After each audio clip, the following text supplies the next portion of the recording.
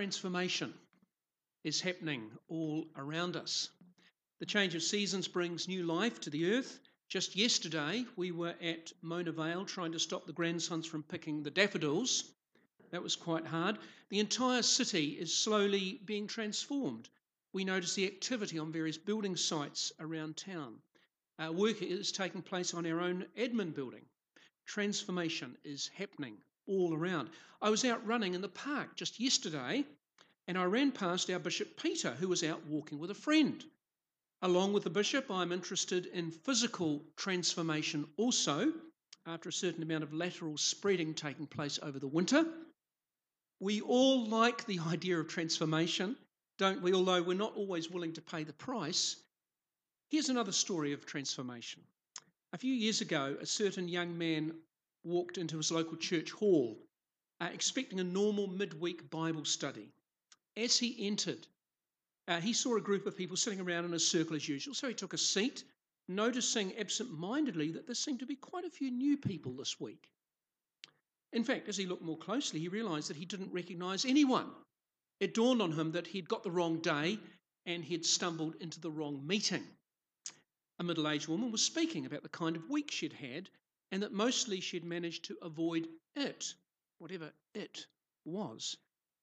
As each person took their turn to speak, my friend realised he'd stumbled into an AA meeting. Before long, he mumbled an embarrassed apology and left, but not before the meeting had made quite an impression on him. There seemed to be a measure of honesty, admission of failure, celebration of success, and mutual encouragement in the common struggle that he'd really found in the weekly Bible study meetings, which by comparison had often been rather dry academic discussions. The people who'd gathered for the AA meeting came because they knew they needed help and wanted to overcome their personal challenges and to experience, well, transformation. So today I want to address this topic because I think both the gospel and epistle readings for today are about this idea of being transformed. But let's begin by laying some theological foundations. Bear with me. One of the early debates in the first few Christian centuries had to do with the nature of Christ. Was Jesus a created being, albeit at the pinnacle of the created order, or was Jesus fully divine and only appeared to be human? Or was he partly divine, like some of the figures in Greek mythology, or even like some of the emperors who were supposed to have become divine? Because if Jesus was fully divine, how could he also be fully human? These issues were hotly debated and there were champions on both sides. But the issue was partially solved at the Council of Nicaea in 325 when a new word was invented, homoousios, which is translated of one being. So Nicaea declared that Jesus Christ was divine and shared fully in God's nature, God's very being. He was of one being with the Father, which we recite in the Nicene Creed to this day.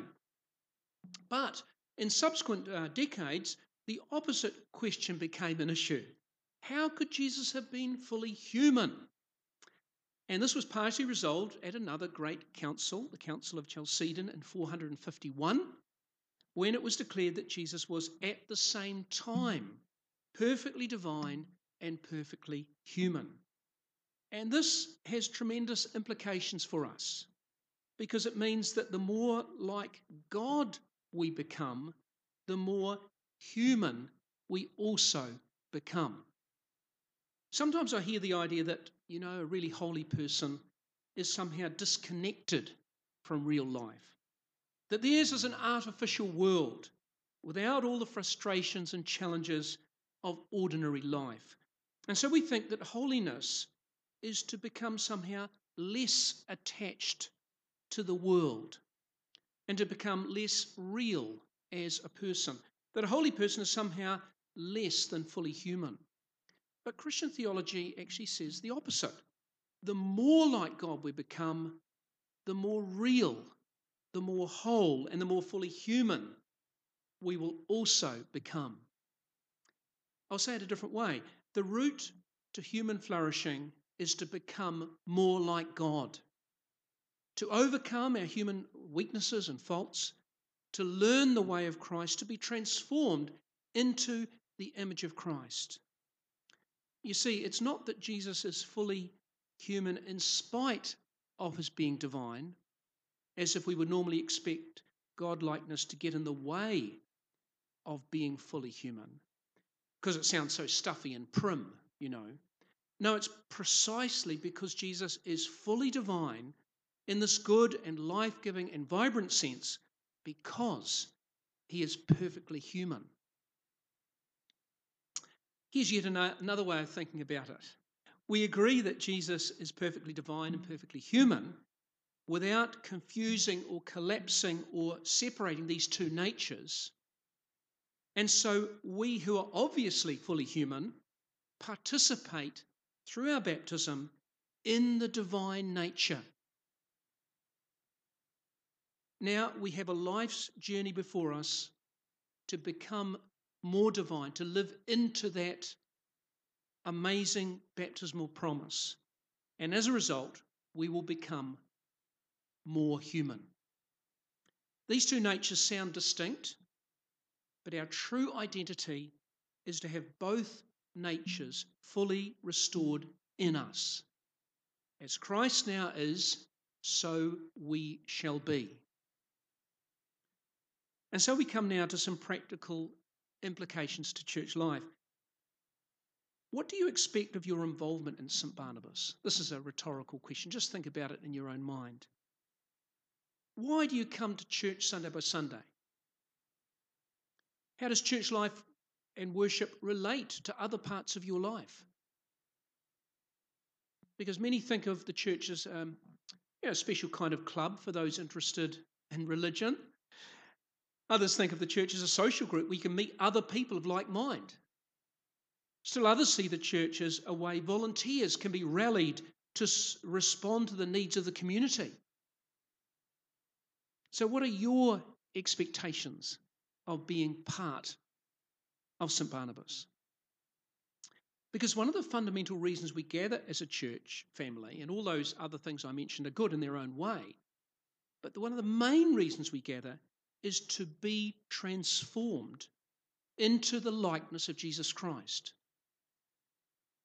It means that we are learning together how to become less selfish and more generous, more humble, more joyful, hopeful, and compassionate, and much, much more genuinely alive.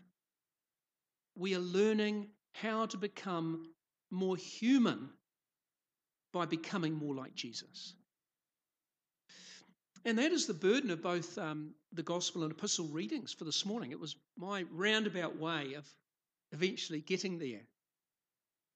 In Matthew chapter 18, Jesus lays out a very practical process to maintain the unity of the church and promote reconciliation when there are relationship breakdowns, so that we as a church can also grow to become like Jesus.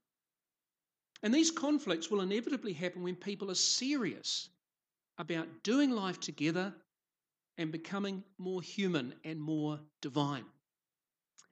If there is conflict, Scripture urges us to raise the issue with the person who has caused you hurt directly and personally and privately. Clearly, this has to do with a significant problem and not something minor. It's not talking about the sort of little hurts and things that we sometimes suffer. It must be a proportional result. Minor matters ought to be forgiven and forgotten, and we ought to just move on. This is something that's much more significant than that. But the point here is that we don't use email, for example, because what is imagined here is something that is direct and personal and private in the first instance. So that we mustn't use email or to carp on to another person about this third party that's caused us hurt. We take responsibility and address the issue with the other person directly and transparently. But if this doesn't have the desired effect, then we go with another person.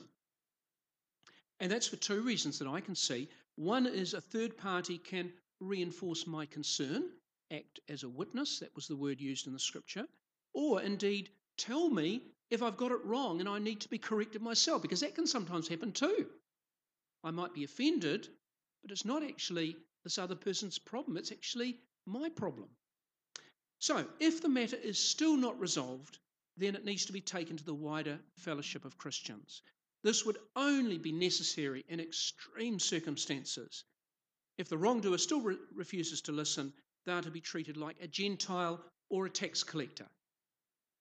And that's one of the tricky little verses I think you'll find in the Gospels. But the most obvious question is to ask, well, how did Jesus treat Gentiles and tax collectors?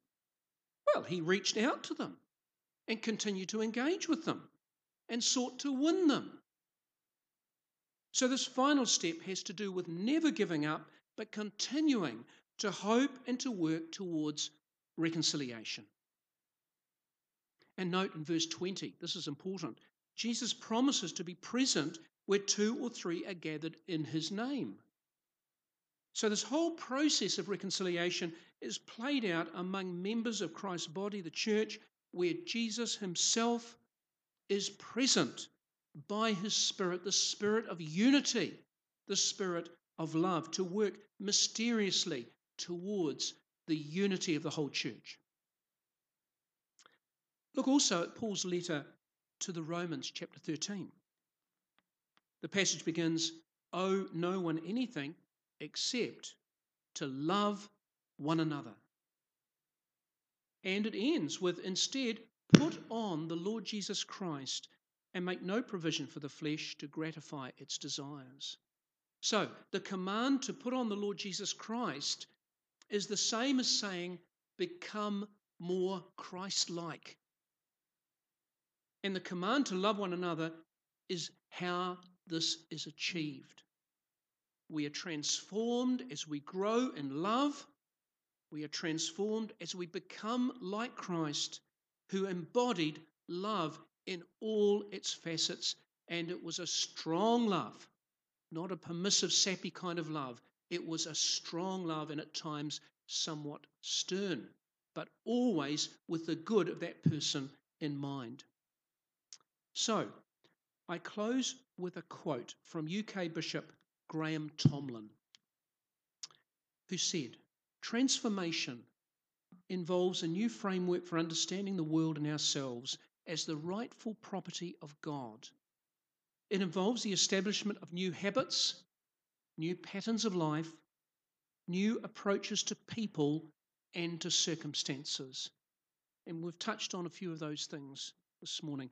It means living as if all that Christian theology says is true, that Jesus Christ is Lord of heaven and earth, that he has risen from the dead, and therefore death is ultimately a broken, defeated enemy no longer to be feared.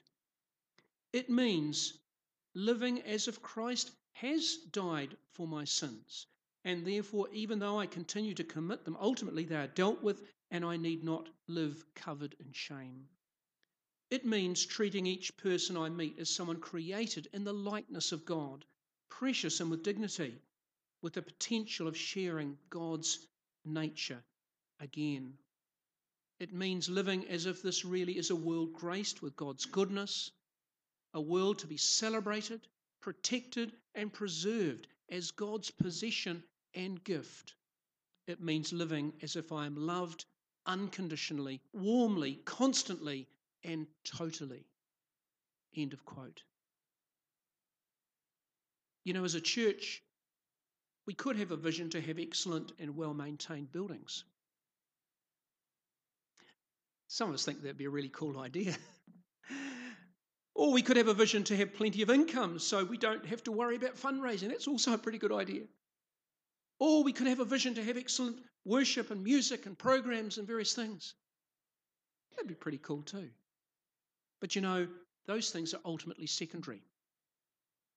I trust that you share my commitment with our parish vision to be a church where we are all growing in our love for one another, where we are being transformed into Christ's image, and where we are becoming more fully human. That is what it means to follow Christ. That is our calling and our joy. Amen.